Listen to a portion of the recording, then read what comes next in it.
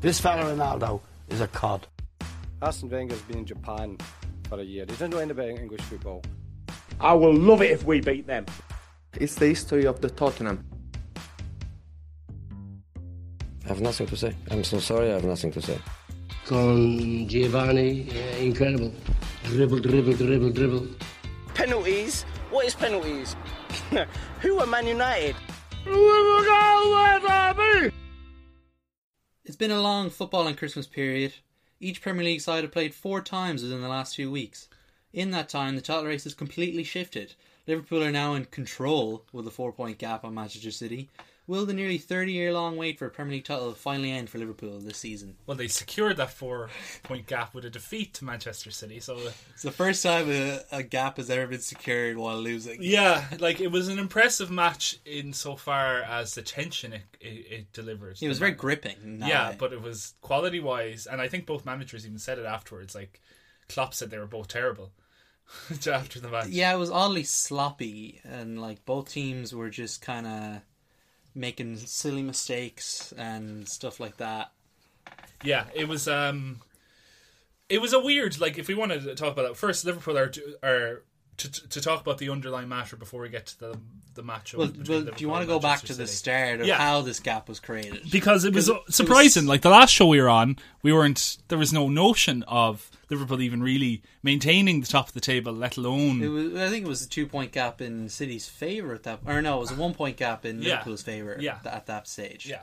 And now it's gone up to 4. Yeah, it was at 9. Yeah, it was up as far as 10 with City having played a game fewer. Yeah. Going into certain rounds. Because obviously City lost to it was Leicester. It was Palace first. Then Leicester. Yeah, which we can go at and turn very quickly. I think the Palace game, City didn't play terribly badly in that match. Yeah, there was an element of unfortunate or bad luck for them there. Because who's going to expect Andros Townsend to probably score his goal of the season? Yeah, no one's expecting that. Yeah, no one's really going to beat that goal, I don't think either. No, it was such an amazing strike. And then the goal that put it beyond City was the Kyle Walker giving away a stupid penalty. Yeah, and then you have situations like the players, they keep losing players to injury, important players at crucial times. Yeah, like Kevin De Bruyne didn't even play yesterday against Liverpool. Exactly. But you have suspensions, you have with like Fabian Delph getting sent off in the Leicester match, which followed up, and Pep, kind of reacting in a strange way by cancelling Christmas holidays. They were meant to have Christmas Eve off, I think, the Man City players, but he made them come in and train all day long or watch videos, the type of whatever Pep does to people. And, he reacted badly, and then that resulted in them losing the next match. The Leicester match was more of a surprise, I think, just because you never expect City to... You would expect, rather, City to bounce back from a defeat.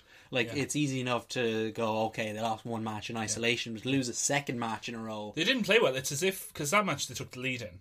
Yeah, they against did. Leicester. Bernardo and you were Silva. like, oh, okay. And even watching it, Man City felt like, oh, okay, they're gone back into normal mode now. They've taken the lead. They don't need to go into higher gears to grind it out or anything. And then they just kind of, they conceded a goal, and then, they kind of just were slogging it for an hour afterwards, basically. Wasn't it about an hour they played before the... Yeah, it was a late enough one. It was an 81st minute goal or something like that. It wasn't even that late. And it was a good strike as well. But they shouldn't have been in the game. Like, if Leicester, no offence to Leicester, but if, Man City have done it to better teams this season where they take a lead or they're a better team and then they just don't let the other team get into it. Like, we watched them play Southampton, recently, and it happened in that match. And it happened earlier in the season Southampton got back into the match, and then City were able to kill it off. Exactly, that was what I mean. Is like they've just pushed on and done more. And I think that might be the blip for Man City in the Premier League season. I think it's still going to happen in Europe, but the blip in the Premier League season has happened, and I think they've recovered from it. Yeah, like they've already lost more league games this season than they did in the entirety of last season. And I think that was expected to an extent because they won so many matches last year. Yeah, and Pep said that he tried to temper expectations at the beginning of the season by saying, we will not get as many points as we got last year. Yeah, he even was saying that back in May at the end of last season, like, don't expect 100 points. We're always going to be compared to this team, but don't bother. Yeah.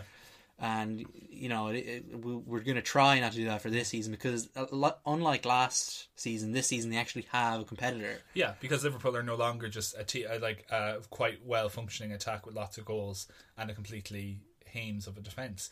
They now have a Hames of a midfield It seems. Well, no, that's unfair to them. But they now have a solid defence, -1 Croatian centre back, and the rest of a solid, a good team that is capable of being currently 4 points clear at the top of the Premier League. They're a lot more balanced than they were, yeah. definitely. Even if the increased defensive solidity has kind of taken away slightly from their goal scoring prowess. It's also highlighted the kind of midfield deficiencies that I just mentioned. Yeah, let's go back now to the Manchester City Liverpool match that happened yesterday as we record this on Thursday. And you look at Manchester City's midfield, they were missing Kevin De Bruyne, arguably their best player, but they still had a midfield three of David Silva, Bernardo Silva, and Fernandinho. Yeah, which is one of the best, definitely the best midfield in the league, you would say. Yeah, probably overall the best trio, and one of the best in Europe. Yeah, and then you look at Liverpool's. I was looking at the team sheet before the match. Big old Jordan Henderson, Jordan Henderson, James Milner, who's just back from an injury as well, who had to go off again. Yeah, likely he didn't look that 100% going off. And then Jorginho Wijnaldum, and who is a functioning player, and he ran a lot during that match. But you look at those three, and none of them would get into Man City's midfield. Correct, yeah. To be fair, so. in the match, Liverpool did actually Wijnaldum would be a good backup for Fernandinho. He would, because he runs a lot. But it did actually turn out in the match that Liverpool had a good bit of midfield control. Yeah. But that's just because they worked so hard. But then when they actually had the ball, they just didn't have that creativity. Yeah, I also think it was I don't want to give Pep too much credit with this because I don't think it's what he intended at all. But I think a lot of Liverpool's control in the midfield area was very much down to the way Pep had played. Because I don't think I don't think Pep's game plan worked at all. Because I think Sergio Aguero was isolated for much of the match.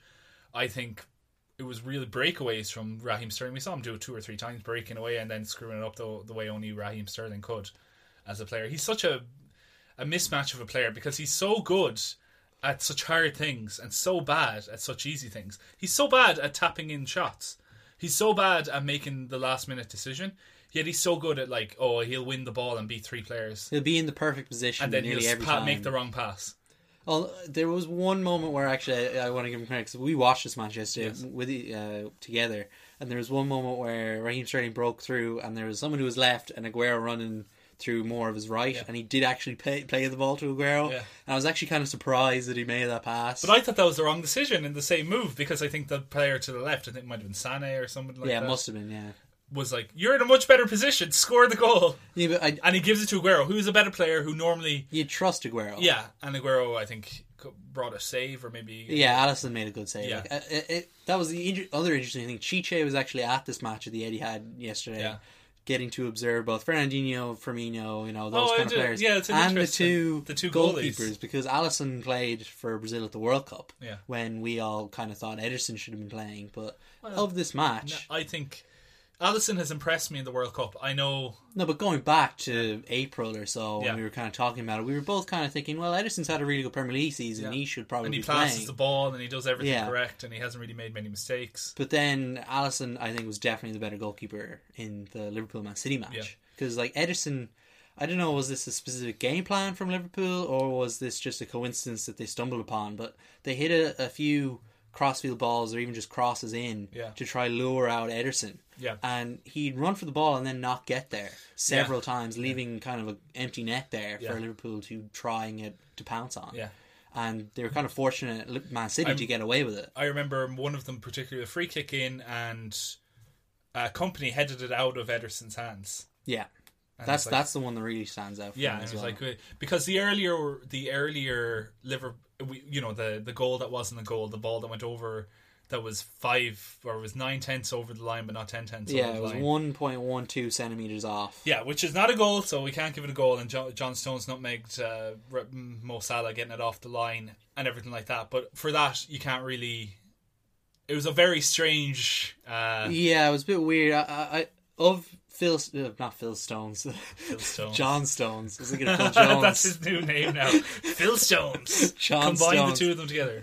John Stones. What a player that'd be. Yeah. Between John Stones and Ederson, I think Ederson was more at fault, but it was a bit of an accidental kind of lack of communication. The keeper went, thing. If you didn't see ball went around, Sané had a shot, hit the post. Mane. It's terrible when they play each other because it just really is. Mane has a shot, hits the inside the post, comes back out. John Stones is there, boots it. Is it John Stones that boots it? Yeah, it into... is John. He boots it, and then Ederson's Ederson tries to jump on it as John Stones kicks it, and it was just an absolute mess. Going in for a great own goal, and John Stones clears it off the line and barely crossed the line. But that was Liverpool very quiet up to that point. I thought during the match, that was early enough in the match. It was about 15th minute or something like that, maybe even a little earlier. But yeah, they hadn't done anything up to that point, and they didn't really do much. There's not been any right shots after in that match. That's why I think like a lot of people after the match, I think were and that happens immediately after a match. You kind of you have that high of enjoying a match, but having 24 hours now, even at the moment, I was kind of underwhelmed by it. Like it missed those kind of chances, like those chances that go begging, as you would say, from both teams. Like there were wasn't a classic. Yeah, it wasn't a classic. It was probably one of the better matches we'll see up between two big sides this season. But it was still, even relative to their other matches against each other, it was a little disappointing. It was still a good match, though. Like there was clear, and I don't know, you can say that this is bad quality or anything like that, but there was clear sections during the match where, okay, this is Man City's turn to be on top. Yeah. And they had the ball and they're building attacks. There wasn't enough of a back and forth. Yeah, there was. And in fact, probably the only time there was a back and forth was when City scored the winning goal, because it was a counter-attack. And Liverpool were on top for during that time, and they just kind of got caught out. And it was a really good finish by Sané. It was excellent inside the post and in this time, and it's very hard. First time that Alisson has conceded twice in the league this season. Yeah, and it looked like it hurt him. Like, Alisson had a good game, I think. Yeah, he made a few good saves. And his distribution was excellent. You couldn't really blame him for either goal. But Liverpool were a bit, like, you can see their weaknesses, like we talked about the defence and just not having, and we saw this in the Champions League final, if you remember last season. They didn't have, and even though they bought Fabinho on this time and he's a new player they didn't have last season, but they lost Mo Salah in the Champions League final against Real Madrid last season, and they didn't have anything to change up the game. They brought on Adam Lallana. Didn't have any exactly. He's like, Adam Lallana, I like Adam Lallana as a player, but he's not going to change a game against Real Madrid. And certainly nobody that was there yesterday that was fit and able to play for Liverpool to come on was able. Like, we have lauded Klopp and Liverpool's business during the summer of improving what was there already, but they are lacking in something to change things. Like, Shaqiri came on, played a deep line midfield, which was unusual, like a deep line playmaker a la Pirlo, and he spreading passes a bit, but it just didn't work. Yeah, like it didn't work for what I don't know what Liverpool were trying to do at that point. They seem to have a lot of bodies up there, but not much idea of how to get them into the match. Like, the goal itself, the equaliser, came from a kind of, like, we didn't really speak about Man City's defence, but Man City's defence was all, I don't know what Pep was doing. Well, they've gone, I think it's 10, maybe even 11 games now in all competitions having not kept clean sheet. Yeah, and he had 3 centre-backs and Danilo playing. He had Laporte playing left back, which is... He never got forward, and that was Liverpool's right flank, Man City's left flank was where Alexander-Arnold was. Yeah, but it was where Man City were attacking all the time in the first half at least, and then a bit in the second half it kind of swapped around a bit and it was coming from a deeper, more midfield centred approach. But Laporte wasn't getting up there, so you're having Leroy Sané, and you'd have a support from midfield, and Aguero was pulling out left to kind of attack Trent Alexander-Arnold and Dejan Lovren. But you needed that overlap to give an extra overload of players, and they didn't have that. Defensively, he's being played out of position, and he doesn't have the pace to be a fullback, Laporte. No. So you could see it. They were like, Liverpool were playing false winger, so Salah, for instance, was always cutting in, but there was always that gap there because Laporte doesn't have the present. I know he could learn. Anyone can learn to play fullback with someone of his quality, but he didn't have the positional sense all the time to be in the right position, which is why I think Kompany made that challenge, because Laporte was out of position.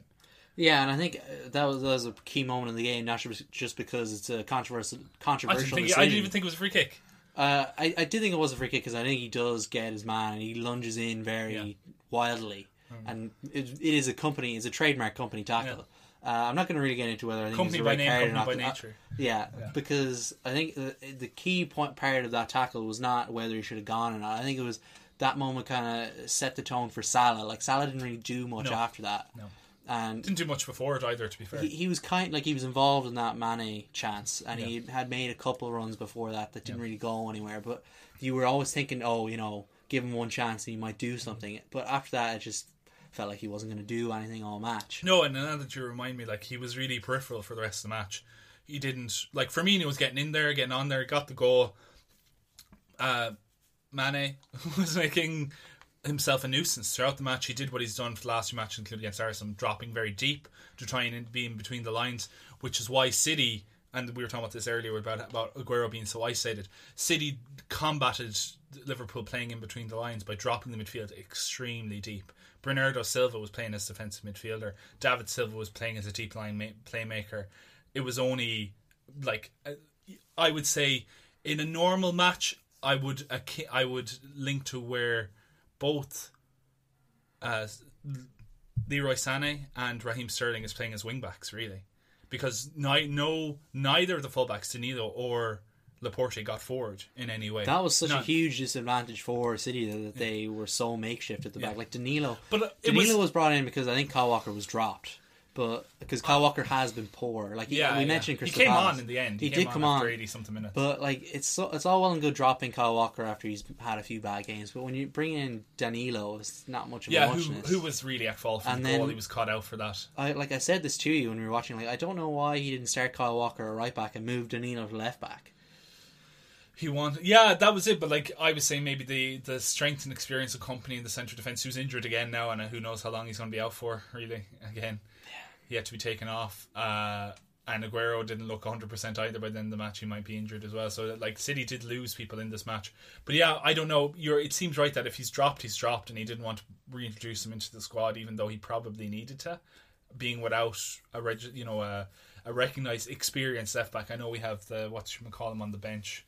Zinchenko on the bench. Who, I don't know why that was the other thing. It's like, okay, you don't want to play Kyle Walker at right back, and maybe you don't want to play Danilo at left back if you think Mo Salah and Trent Alexander-Arnold might overwhelm you at that position. So, but pay someone who has Premier League experience and big match experience, which he does in his young age. Zinchenko has played quite a few matches at fullback, and he can do it. I don't think he's played in a match this high profile though. Didn't he play in the Man United match, the one that Man City could have won the league with?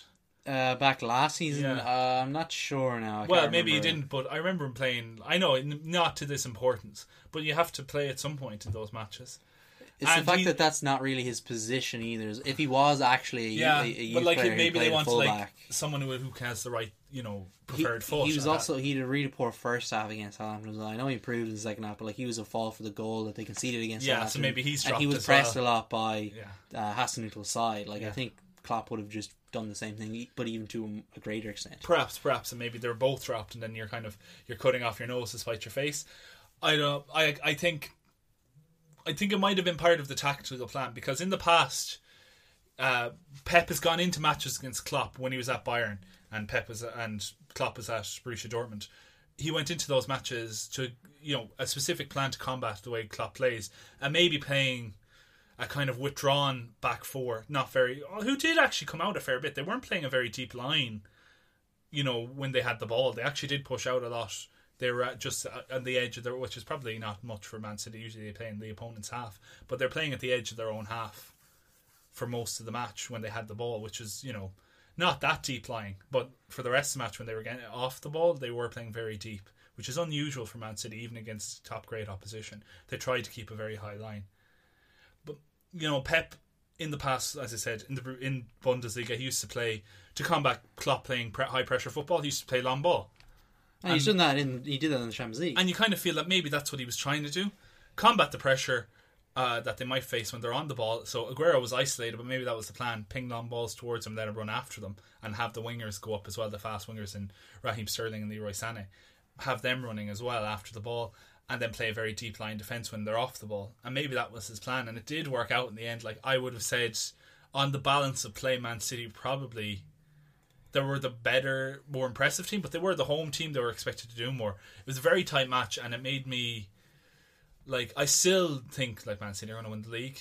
I think even it's a 4-point gap now. How do you see it going? I think Man City still win the league. I would have thought even if Liverpool won that match, because it could have very easily gone the other way, or could have easily been a draw. Which would have been a 10-point gap, but then the draw would have been 6, 7. 7 would have remained the same, so 7-point gap.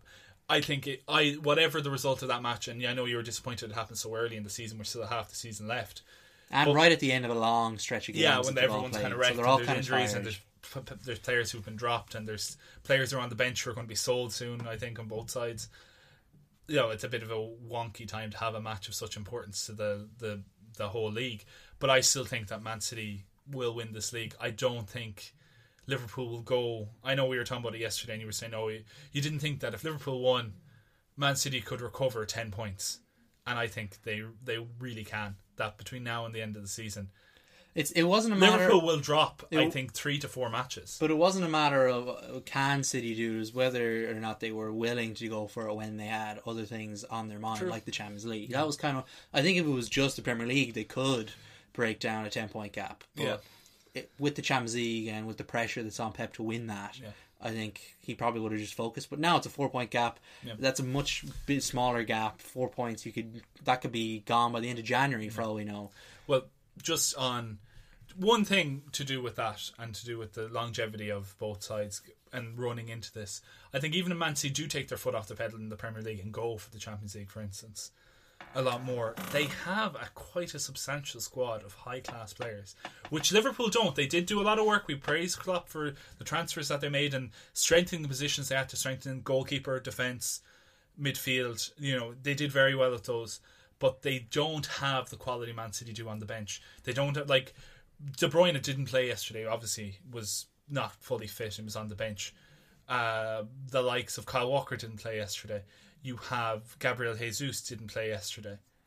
Like, these are players that would probably all get into that Liverpool team. Yeah, they have incredible squad depth, and that comes from the amount of money they spent. And then Liverpool, it does come from the amount of money they spent. Liverpool, they have players who were out, Naby Keita. They have who else is it? Alex Oxlade-Chamberlain, players who could make an appearance for the end of the season. Even Joe Gomez.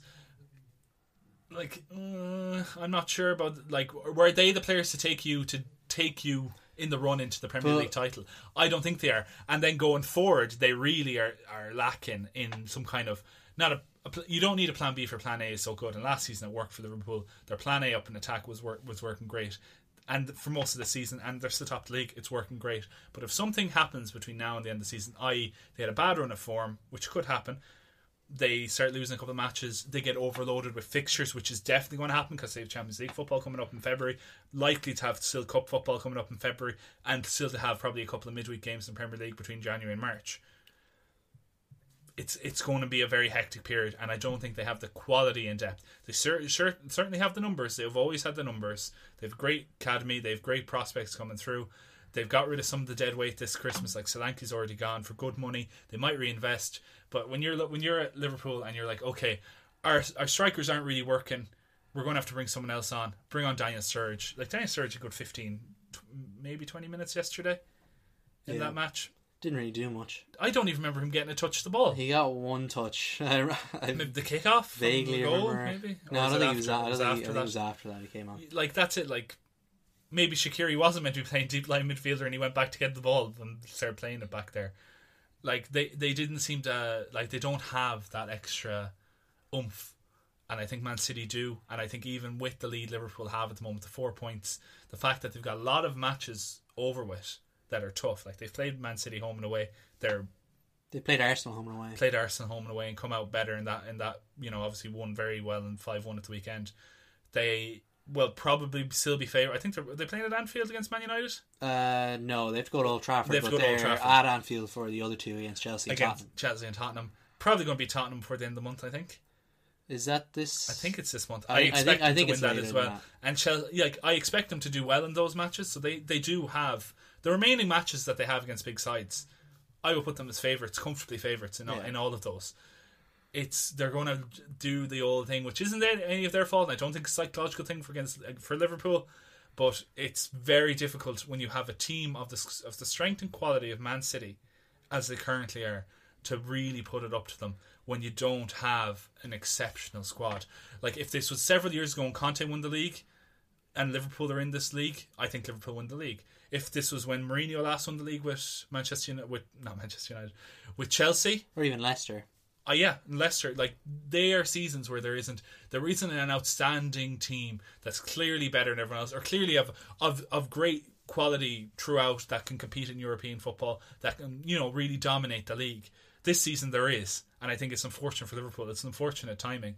It basically happened with Brendan Rodgers. Yeah, as that well. happens to Liverpool all the time. And it happened. You know, it happened. You can go back in time. happened with Benitez as happened well. Benitez against Alex Ferguson. It happened with Gerard Houllier against Arsenal in 2002.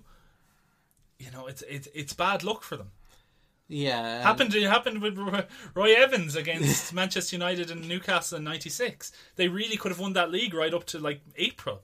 They were in with a shout. No one remembers that. The Spice Boys could have won a league and cup double that season if they had got their act together. They beat Blackburn or this was the following season, but you know they beat Blackburn on the final day of the previous season when Blackburn won the league. Yeah, and then they went on a great run the following season, and they were electric. They were playing 3-5-2. They had all youth players effectively playing, scoring, like Robbie Fowler scoring 40 odd goals, Stan Collymore scoring 30 odd goals, Steve McManaman being the best player in the league, and they just threw it all away because they were better teams, slightly better teams there. And I think again they're just getting a bit of a curse. I do think Man City will probably go on and win it now, but I'm glad that there is at least a title race, because the last few Premier League seasons have been a bit drab. No one's retained it since 2009, but there's been very few actual title races. It's been a long time since someone's retained it, and that retention wasn't even. That was the 3 in a row United. Yeah, that wasn't that impressive if you remember it as well. It was a kind of default retention. It was like there was nobody else in this league. But even just generally, the Premier League has only had 2 teams to retain the title. Like Chelsea did it as well. Man United did it a few times, at least 4 times, 5 times. So like it is, while it is tough for a team to retain the title in regards to Man City this season, I do think they'll go on and do it. Yeah, and I think this Pep team is as good as. I agree that it's been other. Unlucky for Liverpool, but it's just good that we have a title race at last, seemingly. Yeah, and Spurs aren't in it at all. Just to clarify, in terms of the title, they had a nice 3 days. Yeah, like I thought that was. Not to go on about it, but I thought that was a bit ridiculous. That no animosity towards Spurs at all. Like, I wish them well. It was just the fact that they got up to second for 3 days. Yeah, but the league isn't that. You know, there's still 20 odd nearly. Well, there's 18 matches left now. I think 17 matches left now. I don't think Spurs being in second place when, like, in reality, 2 matches could see Chelsea get second place. Yeah, something like maybe it's that. 3. Maybe it's 3 matches, but you know, very easy things can turn around. Like that's why, like we were talking there about Liverpool potential. Like Liverpool were 9 points ahead before a fixture was played. Yeah, now it's 4. It does help that the 2 teams did play each other as well. Yeah, it does. But like it's just crazy. Like how quickly things can turn around. Maybe we're being facetious talking as we are about, you know, we think Man City are going to win the league. Yeah, for all we know, Tottenham are going to win the league. Yeah, well, no, I don't believe for a second that Tottenham are going to win the league. No, either way. Yeah.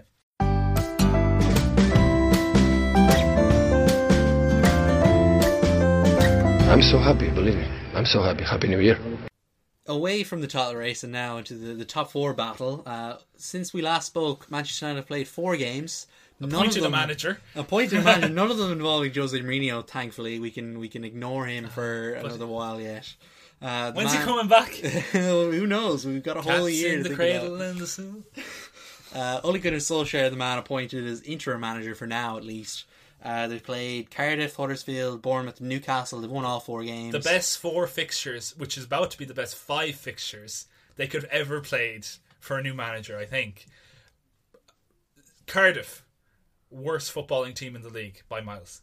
Huddersfield, maybe the other worst team. Well, I don't think the worst footballing team. Yeah, quality-wise, worst form in the league for sure. Yeah, they've lost their last 8 games. I think quality-wise, they are poor as well. Are they even bottom now? Yeah, they're well bottom. Yeah, they're well bottom now. I've neglected the bottom of the table. We'll get to it in the coming months. Yes. Huddersfield are going down. Cardiff are going down. Newcastle are in just such a weird position in life right now. Newcastle was actually probably their most difficult game just because it was at Newcastle. Yeah. They were against Rafa Benitez. They had the likes of John Joe Shelby. You know, there's a history there with Newcastle and Manchester United. But it doesn't matter because it was Newcastle still relatively are an easy absolute fixture. basket case at the moment. There's still protests going on against the manager, or not against the manager, but the owner. Against the owner. Fans are losing support of Rafa Benitez, which I don't know. Personally, I think is a bit crazy considering they got very angry at him after they lost to Fulham, and he was, did he lose to Fulham or drew at Fulham? I think it was a draw. Draw Fulham, It was and, 0-0. and he was saying how lucky they were to, and there are people like, we're playing against a team at the bottom of the league. Yeah, but if Raf Benitez wasn't there, you'd be bottom of the league. Yeah. That's the reality of I it. think that's just a vocal minority though that you kind of get. Like even Perhaps. at the end of last season, I'm sure there was a vocal minority of Liverpool fans that were annoyed at Klopp, even though it was obvious Klopp was doing a great job. Yeah. But that happens at every club. I think. Yeah, so it's just crazy. But and then the final match against Bournemouth, who've been in free fall since you tipped them for Champions League success. Those two things are not linked. I don't know. You seem to have tipped them for didn't- like I grades, didn't- like to win the league. I did not tip them to win the Champions League. Okay, And they've just been like putting in poor performances. They've got rid of Jermaine Defoe to Rangers on a loan. Yeah, of all teams. I think like an 18-month loan, so he's gone. He's not coming back. He's gone. He's 30-something years old. Bournemouth have been unlucky that they played a lot of the top 6 sides, but also they've not shown up against any. I think Bournemouth's early season form, which put them in a good position and gave them your tip for Champions League success, has led Club World Cup success. what's the word? It's. I think it's shrouded their true form, which is a classic mid-table Premier League side who will lose a lot of matches when they're played against quality. Like they did well in some matches earlier in the season. Callum Wilson scoring those fantastic goals he scored near the end of the season, and that's kind of okay. Now you're playing against good teams who've watched you. Yeah, they know how you play now. They've and got a that's weird fixture list this season. Like they'll come good again Yeah. when they have to play all the smaller teams again. Even though there's very few teams that are actually smaller than Bournemouth. Yeah. But you know what I mean. But to go with Manchester United, yeah, it's been a comfortable 4 games. Again, And now they're playing Reading. Yeah, Reading at the FA Cup. It's a comfortable 5 games. Again, though, you have to wonder those 5 games. How would Mourinho have done? Oh, they would have lost all of them. Yeah, they wouldn't. They wouldn't. No. The greater point there is not necessarily that they've beaten these 4 teams that you'd expect them to beat. It's more that there's smiles on everyone's faces again. Everyone seems happy. Freedom, Solskjaer's salvation. saying kind of the right things. Yeah. He's getting Rashford scoring and even playing again. Pogba's scoring goals. Rashford playing through the middle. Lukaku coming on and scoring goals. Still needs to lose some weight. Alexis Sanchez getting an assist. No, but like I thought the interesting thing was, one, he did pass the ball for the assist, which he is not known for doing that in certain. But he would have taken a shot, generally speaking. Although he doesn't have terrible assist records by any stretch of the imagination. But more that he was in a position under Mourinho. You were told to stay in an area, and you stayed in that area. And if he was playing on Mourinho's side, he would have been over the left-hand side or the right-hand side, whichever side he would have been chosen, probably the left-hand side, and would have been hugging the touchline, and would have only come in if he had a chance at the ball. He was coming from the right-hand side through the centre when that was happening, on the counter-attack, per se. But that would never have happened under Jose Mourinho. Yeah, and that's kind of what's got Manchester United fans kind of enjoying their football, because you would enjoy your football now that Mourinho's gone. And they've got within 6 points of the Champions League. That's helped by the fact that Chelsea and Arsenal have had a pretty poor Christmas. Yeah, they're both, like we said this earlier in the season, when both managers, Emery and Sarri, were getting a lot of praise leaped on them, that the reckoning would come. And while it's not been awful, but for either side, you can see that neither of these teams are the completed package. Chelsea are in a position of currently clearing out players. Like Cesc Fabregas has been removed. Or will be removed, we think. He isn't quite gone yet. He's going in the next 7 days. Cesc Fabregas will have left probably Chelsea and gone to Monaco. The deal is almost done.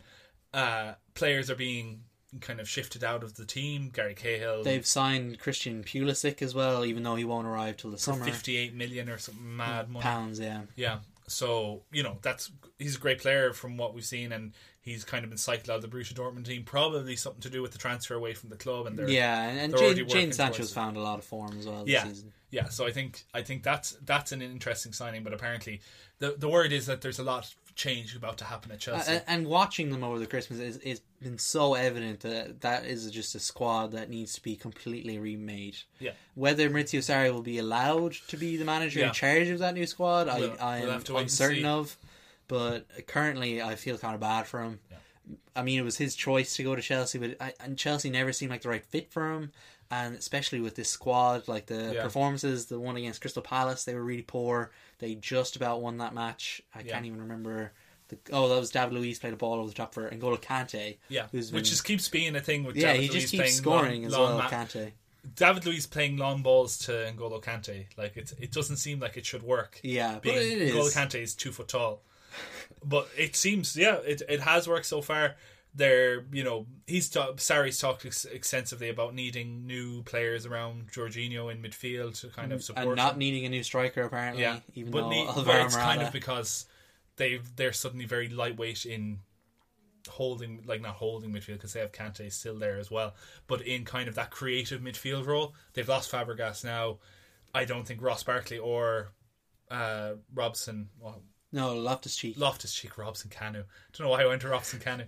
Loftus-Cheek. I don't think neither of those players are capable of, you know, being a deputy to Jorginho if he was rested or if they had to play someone else, because there is a lot of football coming up for Chelsea. The FA Cup is still going. They're in the League Cup. They've got Europa League coming up. So there's a lot and a lot of Premier League football, and that it's important. And if they want to keep up with that top 4 race, they're looking at a 60-game season this year, which is a lot for such a thin squad. Yeah, so there's a lot to happen. On the other side, Arsenal, they're still in flux.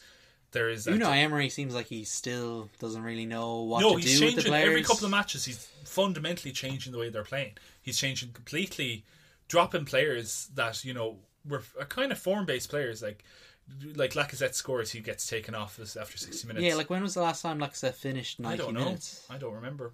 Aubameyang's been kept on and finished in 90 minutes sometimes. Ozil's coming in now the team because he supposedly has a back injury. That David Squires piece was pretty funny. I was like, you're dropped. Oh, that was a test. You're captain now. That was also a test. You're dropped again. Yeah. That was... Yeah, and the fact that, like, Emery is now making intimations that, I'm promoting all these players from the youth setup. These are players that have a good future. And, like, I don't know whether that's posturing for more signings or whether he actually wants to get rid of some of these older hands in the team. Like Mkhitaryan's position has not been secure at all. He's been played in Europa League most of the time as a starter, and then he comes in, maybe starts 2 matches, and then he doesn't start for another 2 or 3 matches. Ozil, as we said, is all over the place. His relationship with them is crazy. Aaron Ramsey's apparently off the door. Apparently he's agreed terms with a transfer at Juventus at the end of the season, and you know that's was expected. Something like that had to be expected if you have a player coming into going out of contract and you don't want to keep them there. That's going to happen. But then, you know, the whole team is a bit like crazy, and the fact that their defense is losing players constantly, as in Rob Holding is out for who knows how long. Yeah, I think near the end of the season. Yeah, I think Lauren Koscielny is looking like his age now.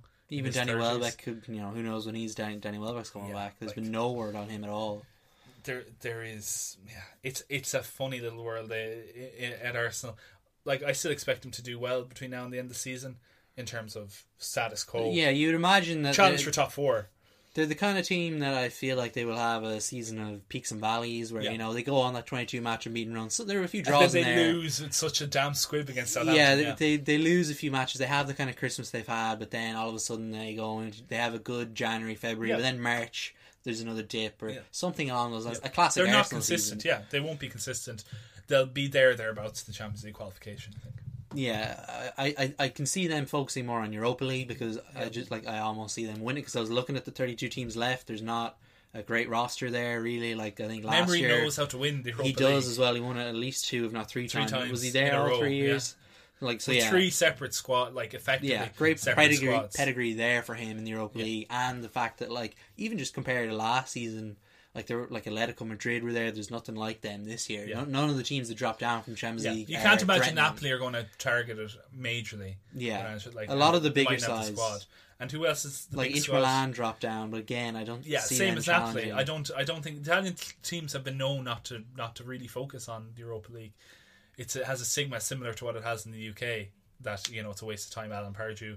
What was it that Mick McCarthy said recently about the Europa League when there was a chance that Wolves, I think, could get into the Europa League through get into Total Cup through the Fair Play League?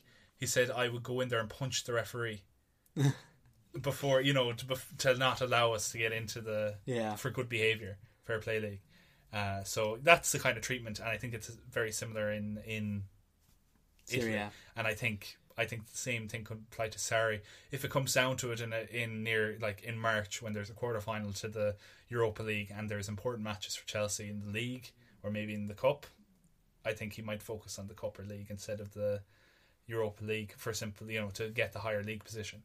Yeah, so that's why there's kind of a dichotomy there. It'll be interesting over the coming months to see. I think Arsenal have the better chance of winning Europa League just because I think they'll care for it more. And Yeah. in that way, I think both of them could still qualify for the Champions League, even though, in theory, there's only one space available for them. Yeah. Because Well, at the moment, Spurs look like they have wrapped up third place at least, even though that could change because there's still 17 games to go. Yeah, and there's then, only how many, 5 points between. Yeah, Chelsea it and could Spurs. still swing because, as we said, there's a long time to go, but it looks like Tottenham have third place. And then Man United seem like they need a few things to go their way. Because, as we said, they played 4 and going on a 5th now, easy match. But they play Tottenham right after that, so that'll be the first true test of where Solskjaer has this team. Yeah, and they've had a 5-point turnaround already, but I don't see...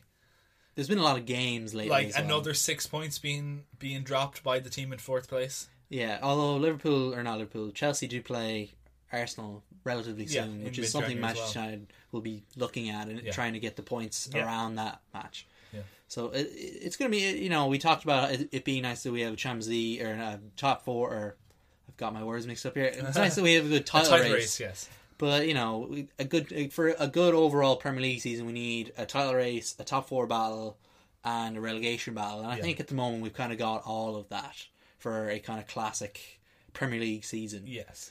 And then just the final bit of news here before we go into our predictions for football in 2019. Solanke? The January transfer window opened. We kind of mentioned that earlier, but as you mentioned, Solanke, 19 million to Bournemouth. I've kind of spoken about that on Twitter. I think that is more of a absolute state of this market. I don't know, because I was interested by Solanke in particular. Crystal Palace wanted him a lot, and the deal fell through last weekend, I believe. Roy Hodgson spoke about it, saying he thought it was all wrapped up, but it didn't. He's obviously rated somewhere. Liverpool did something to get him. He's been in that squad for a reason. He will get a league title medal if Liverpool go through to win the league at the end of the season. I don't know, he must have something going for him. Well, he's still only 21. He did win the World Cup under-20s with England, so he's obviously highly rated. But it's just the fact that it's nothing against Solanke or even Bournemouth or Liverpool or anything involved. It's just the state of this transfer window. Yeah. He's gone from 3 million from Chelsea to Liverpool, which was sorted out through a tribunal because of his age. Yeah. He would have gone on a free otherwise. To all of a sudden playing 21 matches. A lot of those were substitution appearances, scoring 1 goal, which I think came in the cup, but maybe it was a league game. And then all of a sudden he's worth 19 million to Bournemouth. So it just 1 goal and 19 million. He is English. He does help them with their quota of getting the English players in the squad. And Bournemouth have lost Jermaine Defoe as well. They have lost Jermaine Defoe. They had no other backup really in striker. Maybe, and for Solanke and his career prospects, maybe he will get more game time now. You'd imagine so. I'd imagine he's still going to be on the bench because Callum Wilson and Josh King have been doing quite well for Bournemouth this season. Well, apart from, since you're... Well, they're still scoring goals. They're just also, conceding. Yeah. Callum Wilson scored. But other transfer news this Christmas period or this January Adrien Rabiot to Barcelona on a free transfer in the summer. Yeah. Has apparently been agreed. A 10 million a year salary for a 5-year contract. Yeah. Apparently. What was it he said about... was it Chelsea or... Tottenham. He said Tottenham are beneath me. Tottenham are beneath me. That's the history of the Tottenham. Yeah, that was pretty funny. Yeah, so I liked Rabiot. He's an interesting player. He's a bit of an ego about him. He's always had that. That's why he's been dropped by previous managers. Emery dropped him. And even Deschamps at the national team. And now Tuchel this year has also kind of tried to find other ways around playing Rabiot, but he's kind of had to play him at some points this season. He smacks a bit of a Serge Aurier. He could be very talented. He's very talented. Very good player, but whether he has the mentality to make it as a big game player, it's yet to be seen. He hasn't made it to Paris, I don't think. I don't think he's ever covered himself in glory. Poorly for him. Never and shown it in big matches like 6-1. Or the Real Madrid match. Didn't show up. I think he scored in that match, but I get the overall point. Where was he? The rest of the matches. Yeah. That's a lot. No one really covered themselves in glories during those matches, but I think the same could be said whenever he's played in big French matches in the Le Classique or against Monaco or against winning Lyon. league. Yeah, he's never really turned it up. He's a lot of the PSG players. He's a lot of potential so far, even though he's up to 20. Is he 24 now or something like that? He's getting on. Yeah, he's been linked to other teams for a good while, like Bayern Munich before Arsenal when he was very young. We'll see. Barcelona do need fresh blood, so maybe it is something they can inject in there. They do need they seem to be very piecemeal about the way they're rebuilding that Barcelona squad. They're still being linked with the Ajax pair as well. Yeah. Everyone's kind of being linked with and Matthias de Ligt and Frenkie de Jong. Yeah. Which would be very interesting. Jordi Cruyff has told them to go to Barcelona. They're two transfers that could be done in January. I think they would be the two biggest besides the Pulisic one. Yeah. That could be done. But they're cup tied for the Champions League. Well, so. no, they're not because this is they the first year that's been removed. But other than those two potential transfers, I don't see any big ones on the horizon. Personally, and there generally isn't in January. Yeah. If I were those two Ajax players, I would give this till the summer. Like, yeah, I imagine they will. Your stock isn't going to go down between now and the end of the season, especially because they have Real Madrid on the horizon. Yeah, as well. and a big performance in there. Like I said when we previewed the Champions League, Ajax could do this Real Madrid side, and if they do that Real Madrid side, there's no one else in the tournament that they could be more afraid of than Real Madrid in their recent history of no matter who they play or how badly they play or how well they play, Real Madrid just win and they win the Champions League. They've done it 4 of the last 5 seasons. Like, it's kind of crazy when you think about it, but they've done it. There's a huge target on their back now. Like, the team that does take them out kind of get an even bigger momentum boost than you normally do. Exactly, and I think Ajax potentially could do it. Like, they've shown they could do it against top teams, against Bayern Munich. They've shown they can be rough and tumble and dirty as they showed against Benfica. Like, there's no reason why they can't, and if they keep hold of the players that they have just till the end of the season. Like, it's terrible. Usually you used to say, oh, if this Ajax team could hold together for a couple of seasons, but like, we're only saying till the end of one season. Yeah, it would be disappointing if they left. Because Barcelona are not going to play these guys. Like, maybe they'll get like between the, they'll play 10 matches each between now and the end of the season if they go to Barcelona, because they're not going to unsettle the team. Valverde's not going to do that between now and the end of the season. He's still going to play Rakitic. He's still going to play Piqué. He's still going to, he's not going to alter entirely the team to fit these guys in, at least not until the summer. So don't do it.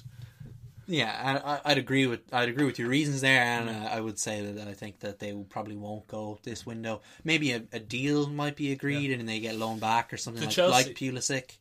In another transfer, the Chelsea player, Callum Hudson-Odoi, that's going to Bayern Munich, probably the 30 last million. high-profile one. It's rumoured to be 40 million. 40 million now. That Chelsea are demanding anyway. So it's a lot of money for a player who's all potential at the moment. I know he's very highly rated. I saw him play, and he was excellent. By far the most impressive Chelsea player I saw in person. Back when they played Arsenal in Dublin in pre-season. He came on over the Christmas against Watford, didn't really do very well, but I think he had an injury, was brought on and then subbed off by Sarri, which seemed a bit harsh, but apparently it's some kind of injury, so you can't really hold that against him. But other than that, he's not really featured. Like, obviously Matthias of this parish, as a Chelsea fan, he's told me that he rates Callum Hudson-Odoi very highly, and apparently he is rated very highly around Chelsea. He's one of the best youth prospects they've had since they've brought through so many with this loan army they've got now, up to 40 players now, I believe, or something ridiculous like that. So it would be a bit sad to see him go if he's so highly rated for basically another version. His career will be better away from that club. Probably, yeah, but he's not going to get a chance. Yeah, and it's just sad to see that at Chelsea, even though we all know that's the case. Like, even the best young players who've proven themselves at other clubs, who've come up in Chelsea, the likes of, Patrick Bamford. I know maybe not the best example as a player who hasn't made it in the Premier League, but he scored at other clubs and went back to Chelsea and didn't get a game. Daniel Sturridge, very famously, did very well at other clubs, came back, barely got a game after, being signed for big money from Man City as it was at the time. Lukaku probably being the most famous one, scoring so many goals at West Brom and Everton, going back and then just getting cast aside. Because why? Who knows? But now, they would, if they had Lukaku now, they'd be in a real title challenge. Yeah, I think that was the interesting thing going back 2 years when they could have signed between him and Morata. Yeah, they wouldn't stump up the cash. Yeah, which is ridiculous in its own way, because they shouldn't have had to, because he should have been their own player. Exactly. But I don't think we're expecting anything else in January. I don't think any of the other Premier League sides are I think there could be a couple of signings here and there, but it's mostly going to be utility players. Tottenham might sign someone. I think Tottenham will sign somebody, because Pochettino's made a point to talk about January for the whole season. So Tottenham have to sign someone just to have bodies in there. Like we said, we haven't talked about Son. Son's going to wait to the Asia Cup. or has gone away to the Yeah, Asian Cup. I think he might be gone now after this match they're playing. And he's been in the form of his career at Tottenham, and he's a big loss. Yeah. Where are they going to get that running from? I don't think Eric Lamela is going to provide it. Other than that, maybe Arsenal sign a defender to, as we said, to cover for Rob Holding. Maybe Man United might make a signing just because all they're going to Solskjaer likes throwing his weight around. There was talk today that Solskjaer was meeting with Ed Woodward to talk about transfers. Transfer but, targets. Yeah, I don't know. It's like you having a meeting with the President of the United States to talk about, oil reform. It doesn't really mean anything. But again, Man United are always being linked with Skriniar, Inter Milan, or Koulibaly, like some high profiles. I don't think none of those are going to go in through. January. No, not a chance. Roma have risen from their ruins. Manolas, the Greek god in Rome. In 2018, France were crowned world champions for the second time. Real Madrid won a third Champions League title in a row. Manchester City won a third Premier League title. PSG, Bayern Munich and Juventus continued their title streaks, and Barcelona continued to dominate La Liga. Arsene Wenger's 22-year reign over Arsenal came to an end. Jose Mourinho was sacked again, and Julian Lopetegui's career totally fell off a cliff within 6 months. Oh, poor Julian. 2018 featured the highest of highs and the lowest of lows. But what lies ahead of us in 2019? Welcome to the Total Football Podcast prediction segment. Yeah, let's just go over what happened last year, because we did make predictions last year. We made 5 each. Let's see what happened. Let's see what happened that didn't happen. So we'll start with your predictions, Andrew. Okay. Andrew, 3 of yours were correct out of 5. You predicted Mourinho to be sacked as Man United manager, which was just got in. Yeah. You also predicted Brazil to disappoint at the World Cup, which you clarified as progress past the quarterfinals, which they didn't. So you got that correct. The one you got wrong was Spurs to be, and this is your quote now, dismantled. Yep, still going to happen. And they'll fail to get top 4. It didn't happen in 2018, so that was incorrect. Yeah, they didn't fail to get top 4, but I think they will be dismantled. I think that's still ongoing. Yeah, Work in progress. Wrong for this year. Toby Alderweireld. You can always come back with it this year. 22 million. 25 million. You're another good one that you correct. I believe at the time I laughed at this one because I thought there was no way that it was going to happen. Arsene Wenger to announce his departure as Arsenal manager. I am clairvoyant. I never thought I'd ever see the day. And then your final one, which I think I laughed at, I was right to laugh at. Jurgen Klopp to leave Liverpool. I just thought that would be the end. I thought maybe if they won the Champions League, he might have left, but he didn't. Yeah, it was a ballsy prediction, you got to make those sometimes. Yeah. My one, I got 2.5 predictions right. So congratulations, Andrew. You won 2018. Champion. You get to win pride. Yay. My predictions were Argentina win the World Cup. They failed to do that. They got to the last 16 and lost to France 4-3 in a bizarre match. Your heart overpowered your head. Yeah, I really wanted Messi to get it done. I kind of got this one right. Zinedine to be sacked before the World Cup. He left Real Madrid before the World Cup, but he wasn't sacked. He did leave of his own volition, which not many people can say they've done at Real Madrid. No.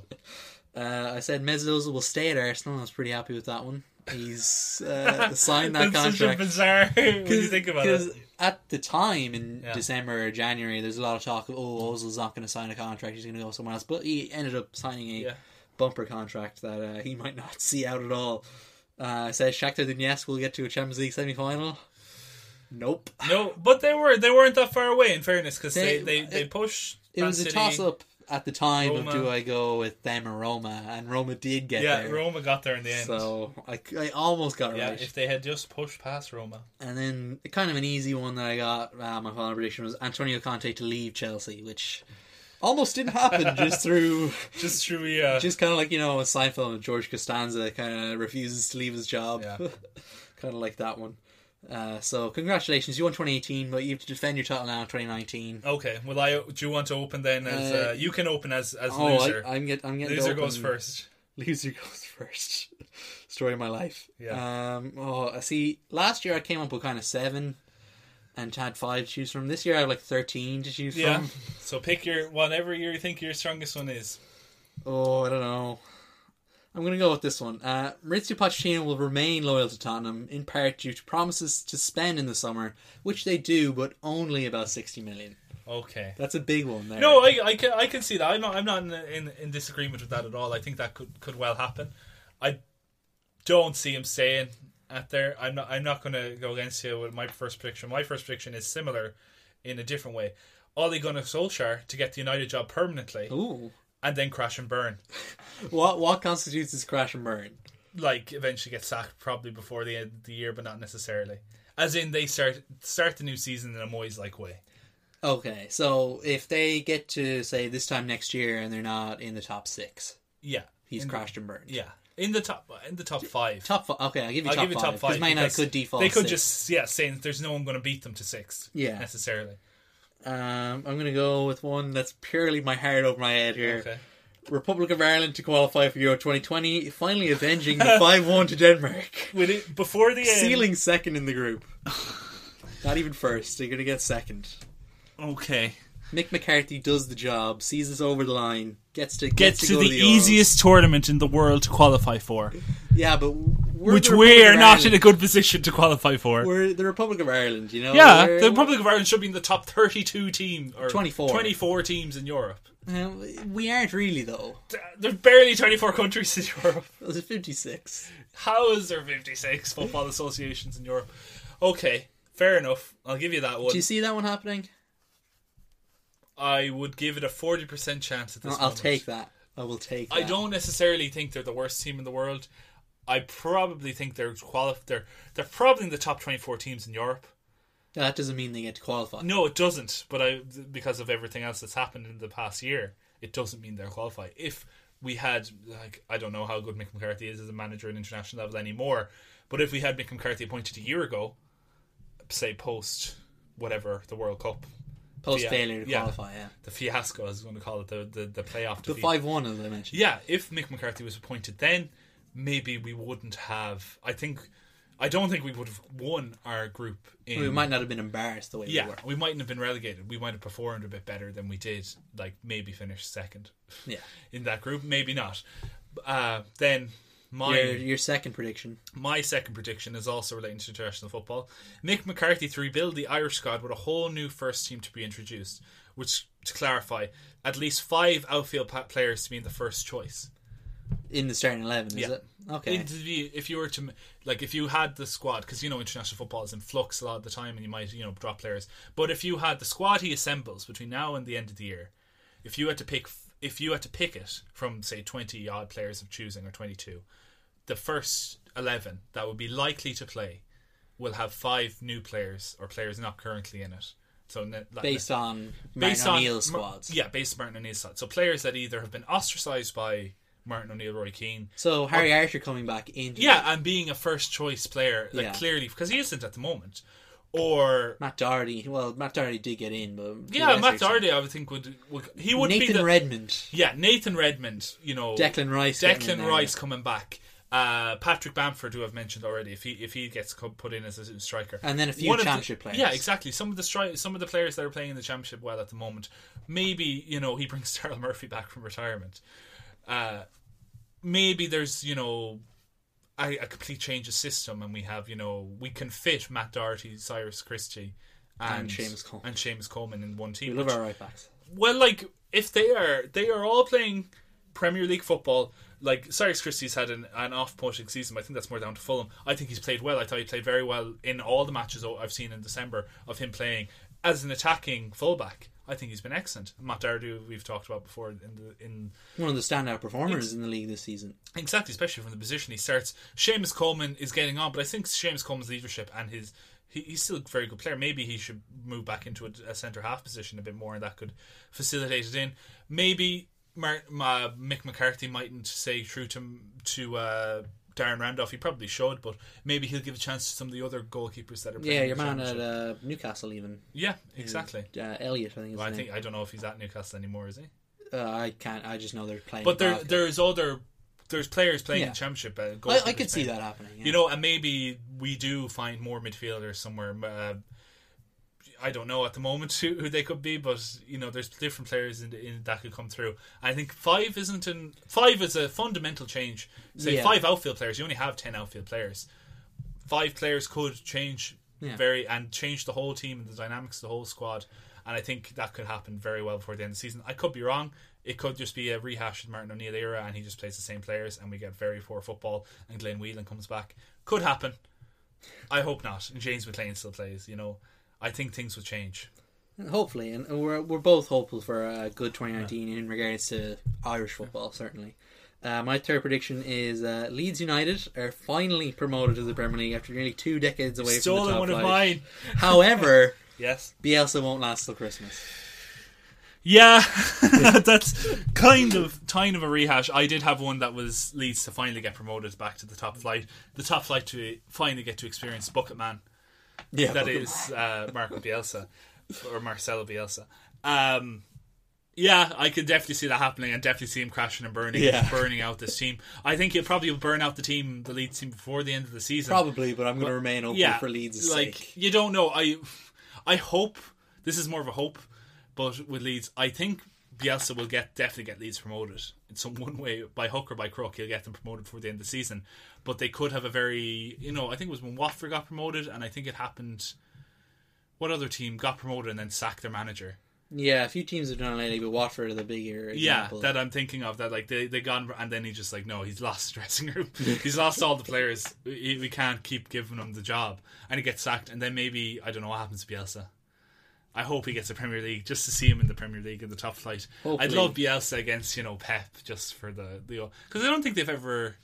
No, it wouldn't happen in Spain. I don't think so. I don't think. Was he still at Atletico? No, he was. Was he? Was he still at Atletico? Oh, he must have been. Yeah, because Pep was actually. Yeah, he must have. Yeah, they definitely did. Or not Atletico, at Bilbao. Yeah. So, what is your third prediction? Oh, now that you've ruined my Leeds United prediction. Should you go on sooner?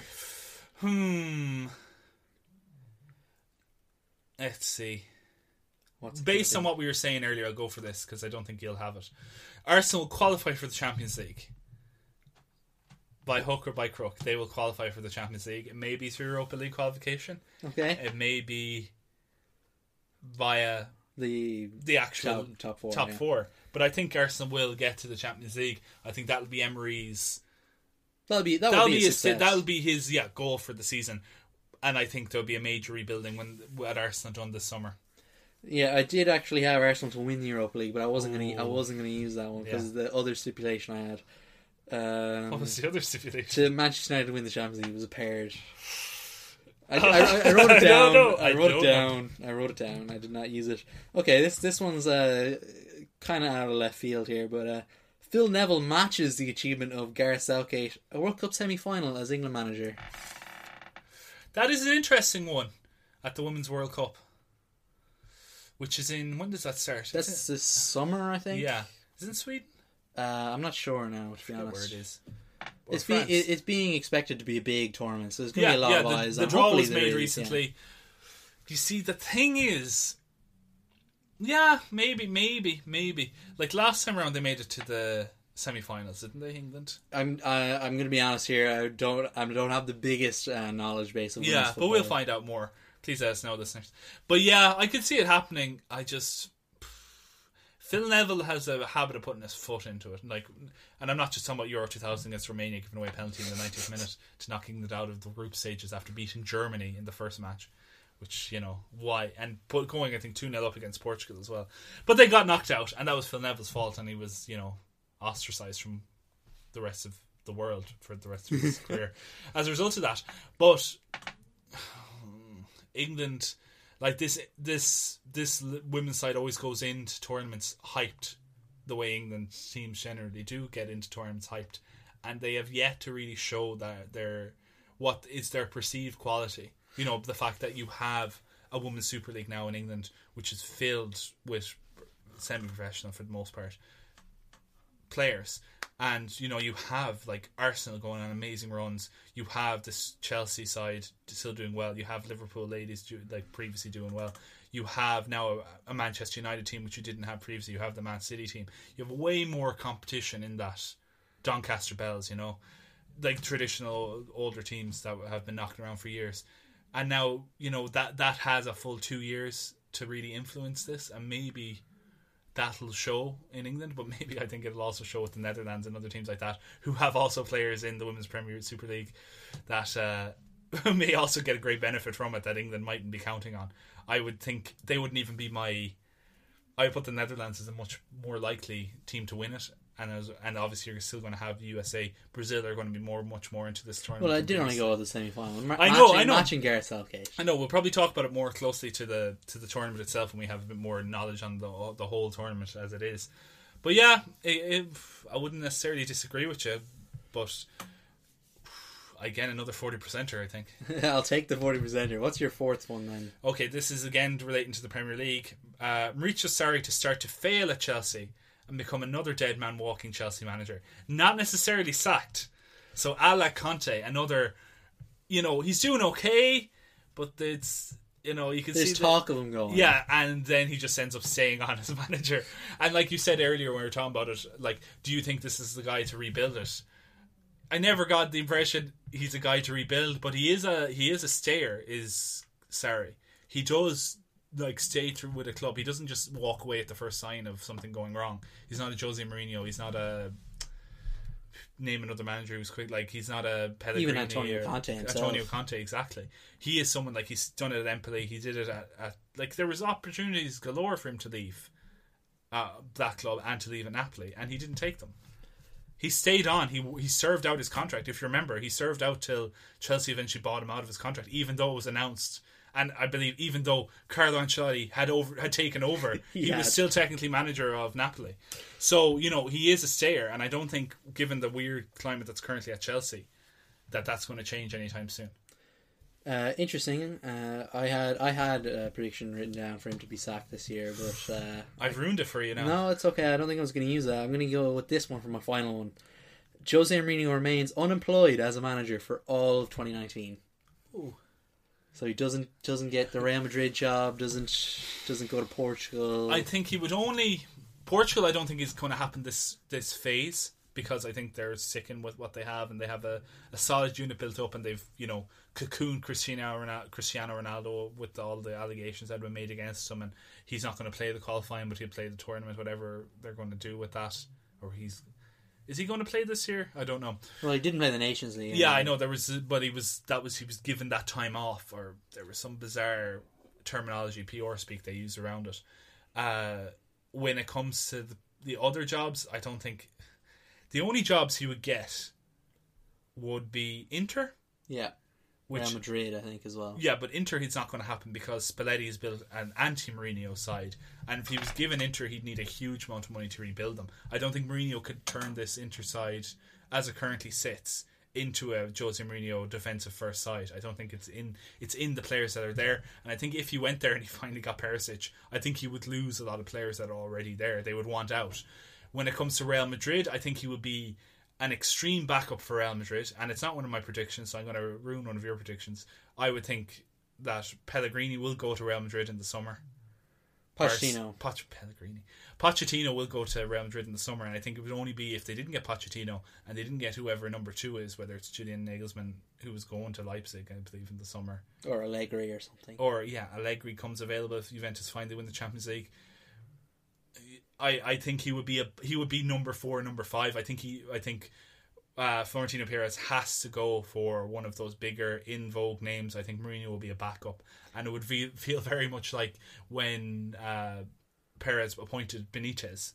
Is that this is only a stopgap.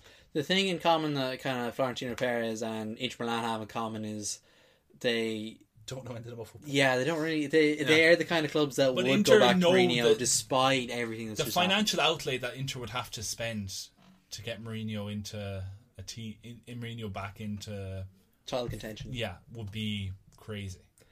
That's why I think he'll remain. That's why I think he'll remain unemployed. Yeah, and I think he's a third or fourth choice in Real Madrid. And, I don't think it's outside the realm of possibility that he could be Real Madrid manager before the end of the year. Like, I don't think it's just like, Alex Ferguson's definitely not going to be Real Madrid manager at the end of the year. I think that's fair enough. Yeah. But I think if we were to say with 100% certainty that Mourinho's definitely not going to be Real Madrid manager at the end of the year, given the history, given what we know about Florentino Perez, given what we know about Mourinho, I think that's, okay. And then what's your final prediction? So my final one, I'll go for manager one as well. Arsene Wenger is going to return to club football in a big way. Okay, what constitutes a big way? So maybe it's Bayern, maybe it's elsewhere. So in a big way, do you mean a Champions League team? Yes. Okay. I think he's going to take over one of the clubs. I think he's done his service with the, I don't want to call Arsenal a small club, but he's done his service with the teams that are not the primates of their country. So a primate club in the country would be what? Real Madrid in Spain, would be Juventus in Italy, would be Bayern Munich in Germany, would be currently Paris Saint-Germain in France, or would be Man United or Liverpool in England, in the big 5 leagues. I think he's done his time with the secondary, like the rivalry club. He did it with Monaco, he did it in Japan, he's done it with Arsenal, and he's brought that up. I think he not that he wants this, I think he probably would like a challenge, but I think he will take one of the big jobs. Bayern Munich would still be a challenge. Oh, absolutely a challenge, but you know what I mean? It's a different type of challenge. I think he gets a lot of, like the Mourinho, like almost had a complex about him that he's not winning anything and he wasn't getting sacked, even though what he was doing was a lot different from what Mourinho was doing and a lot different budget. It was like, it wasn't comparing. It was an apples and oranges case. Yeah, it was entirely. And I think, I don't know if he wants it, but I think these jobs have been offered to him in the past. He's spoken before about Real Madrid trying to get him multiple times. He's spoken about Barcelona trying to get him. He's spoken about Italian clubs trying to get him. He's spoken about national teams trying to get him. He turned down Bayern Munich when he was at Monaco, out of loyalty to Monaco back in like 94, 95 when Giovanni Trapattoni was appointed. And he could, like, the way Wenger works, he could still be at Bayern Munich if he had taken that job, quite possibly. And he has German. I think Bayern is there. Like the other clubs are there, but I think Juventus are safe. Currently, Allegri is not going unless he just signed a new contract. Chooses to leave. I think Real Madrid is a possibility, but again, he would be behind the likes of Pochettino, behind the likes of whoever else is on that short list. And I don't think another club in England is likely at this point, even though I know he's an Anglophone and he likes England. I don't think he'd take another English job either. Yeah, like other than maybe the national team. England job, yeah. Like maybe he'll take over at Leeds after that would be glorious. Oh my god, don't even want to think about how glorious that would be. Could you imagine a 1-2 team of Wenger and Bielsa? Oh man, that's the dream right there. That's probably like the perfect managerial combination. You have like unbelievably structured Bielsa and just free-flowing Wenger, both at one club. So those are our predictions for 2019. Listener, if you have any, don't be afraid to send them in the various forms that you can. If you think like Hector Bellerin is going to come out with a completely new look, can't believe we never mentioned the fact that he's definitely going to drop an album this year. Oh, I hope he does. Mixtape, not an album. No, he's dropping an album. No, he's dropping a mixtape. No, he's dropping. You drop a mixtape. You don't drop albums anymore. You drop a mixtape. Bellerin, I think he's got an album in him. Did you see him on Arsenal Juniors? No. He was on Arsenal Juniors. They had some kind of kids' day for local children at Arsenal. Arsenal, the Arsenal Foundation is a very good foundation, charitable foundation in London, and Bellerin was at this interviewing children because he's Hector Bellerin, of course, and he had his accent. It's terrible. I refuse to listen to him speak. Oh, he was so good. You should. We should probably cut it into the show. It's just him talking to a kid, and it's just. I don't want to have to listen to him speak. Much so like Unai Emery. Anytime he comes on TV, I'm like, just put on the subtitles, man. Hector. Well done, Hector. So, listener, we hope you have a lovely 2019. I hope you keep listening. I hope you enjoy the footballing world and the various turns that this sport will bring us in 2019. Because, well, frankly, predicting football is a very difficult thing to do, even though we've just tried to do it. We've done it successfully. I don't know what you're on about. Yeah, our scores were all right, better than I thought they'd do, even if there were a couple of cheap ones in there. I feel like we've avoided the cheaper ones this year. Yeah, we've gone for. I had more. Do you want my cheap ones? Yeah, give us the spare ones there. Barcelona to win the Champions League. Yeah. I also have. I've closed it now, but Bayern. I had the league title winners, so Man City, Bayern, PSG, Juventus, and Barcelona to win in Spain. I had. I can't think right now. You tell me another one. I had Eden Hazard to stay at Chelsea. I had him to go to Real Madrid. I had that was a counterpoint to you. Ajax to reach the Champions League semi-final. Oh, that's an interesting one. Uruguay to win Copa America. Oh. Sarri sacked. The record transfer fee broken in 2019. Those are some of my. Who would be the record? I was thinking about transfers. That's why I didn't use it. So it's like Neymar. Would Neymar go to Real Madrid? I think it's possible. I think it's about 30% possible. That would be a 300 million transfer. I think. Yeah, probably. But that would Paris don't have to let him go. They can let him rot into reserves for all they care. So yeah, Qatar expanded to 48 teams. You know, No, I thought you were going to go for Qatar to be cancelled. No, I don't think that's going to happen. Yeah, well, I think it might happen, but I don't think it's going to happen this year. Maybe 2020. Yeah, maybe. So yeah, they are our predictions, both official and unofficial now. Yes. So yeah, hope everyone has a prosperous 2019, and we'll be back again with our next episode. Thank you for listening. If you enjoyed this episode, then don't forget you can tell family and friends about the show. Spread the word of the Total Football Takeover. You can also follow us on social media at the TF Pod on Twitter and Total Football Pod on Instagram. We can also be found on podcast services including Spotify by searching Total Football Podcast. The more the merrier. That's what we always say.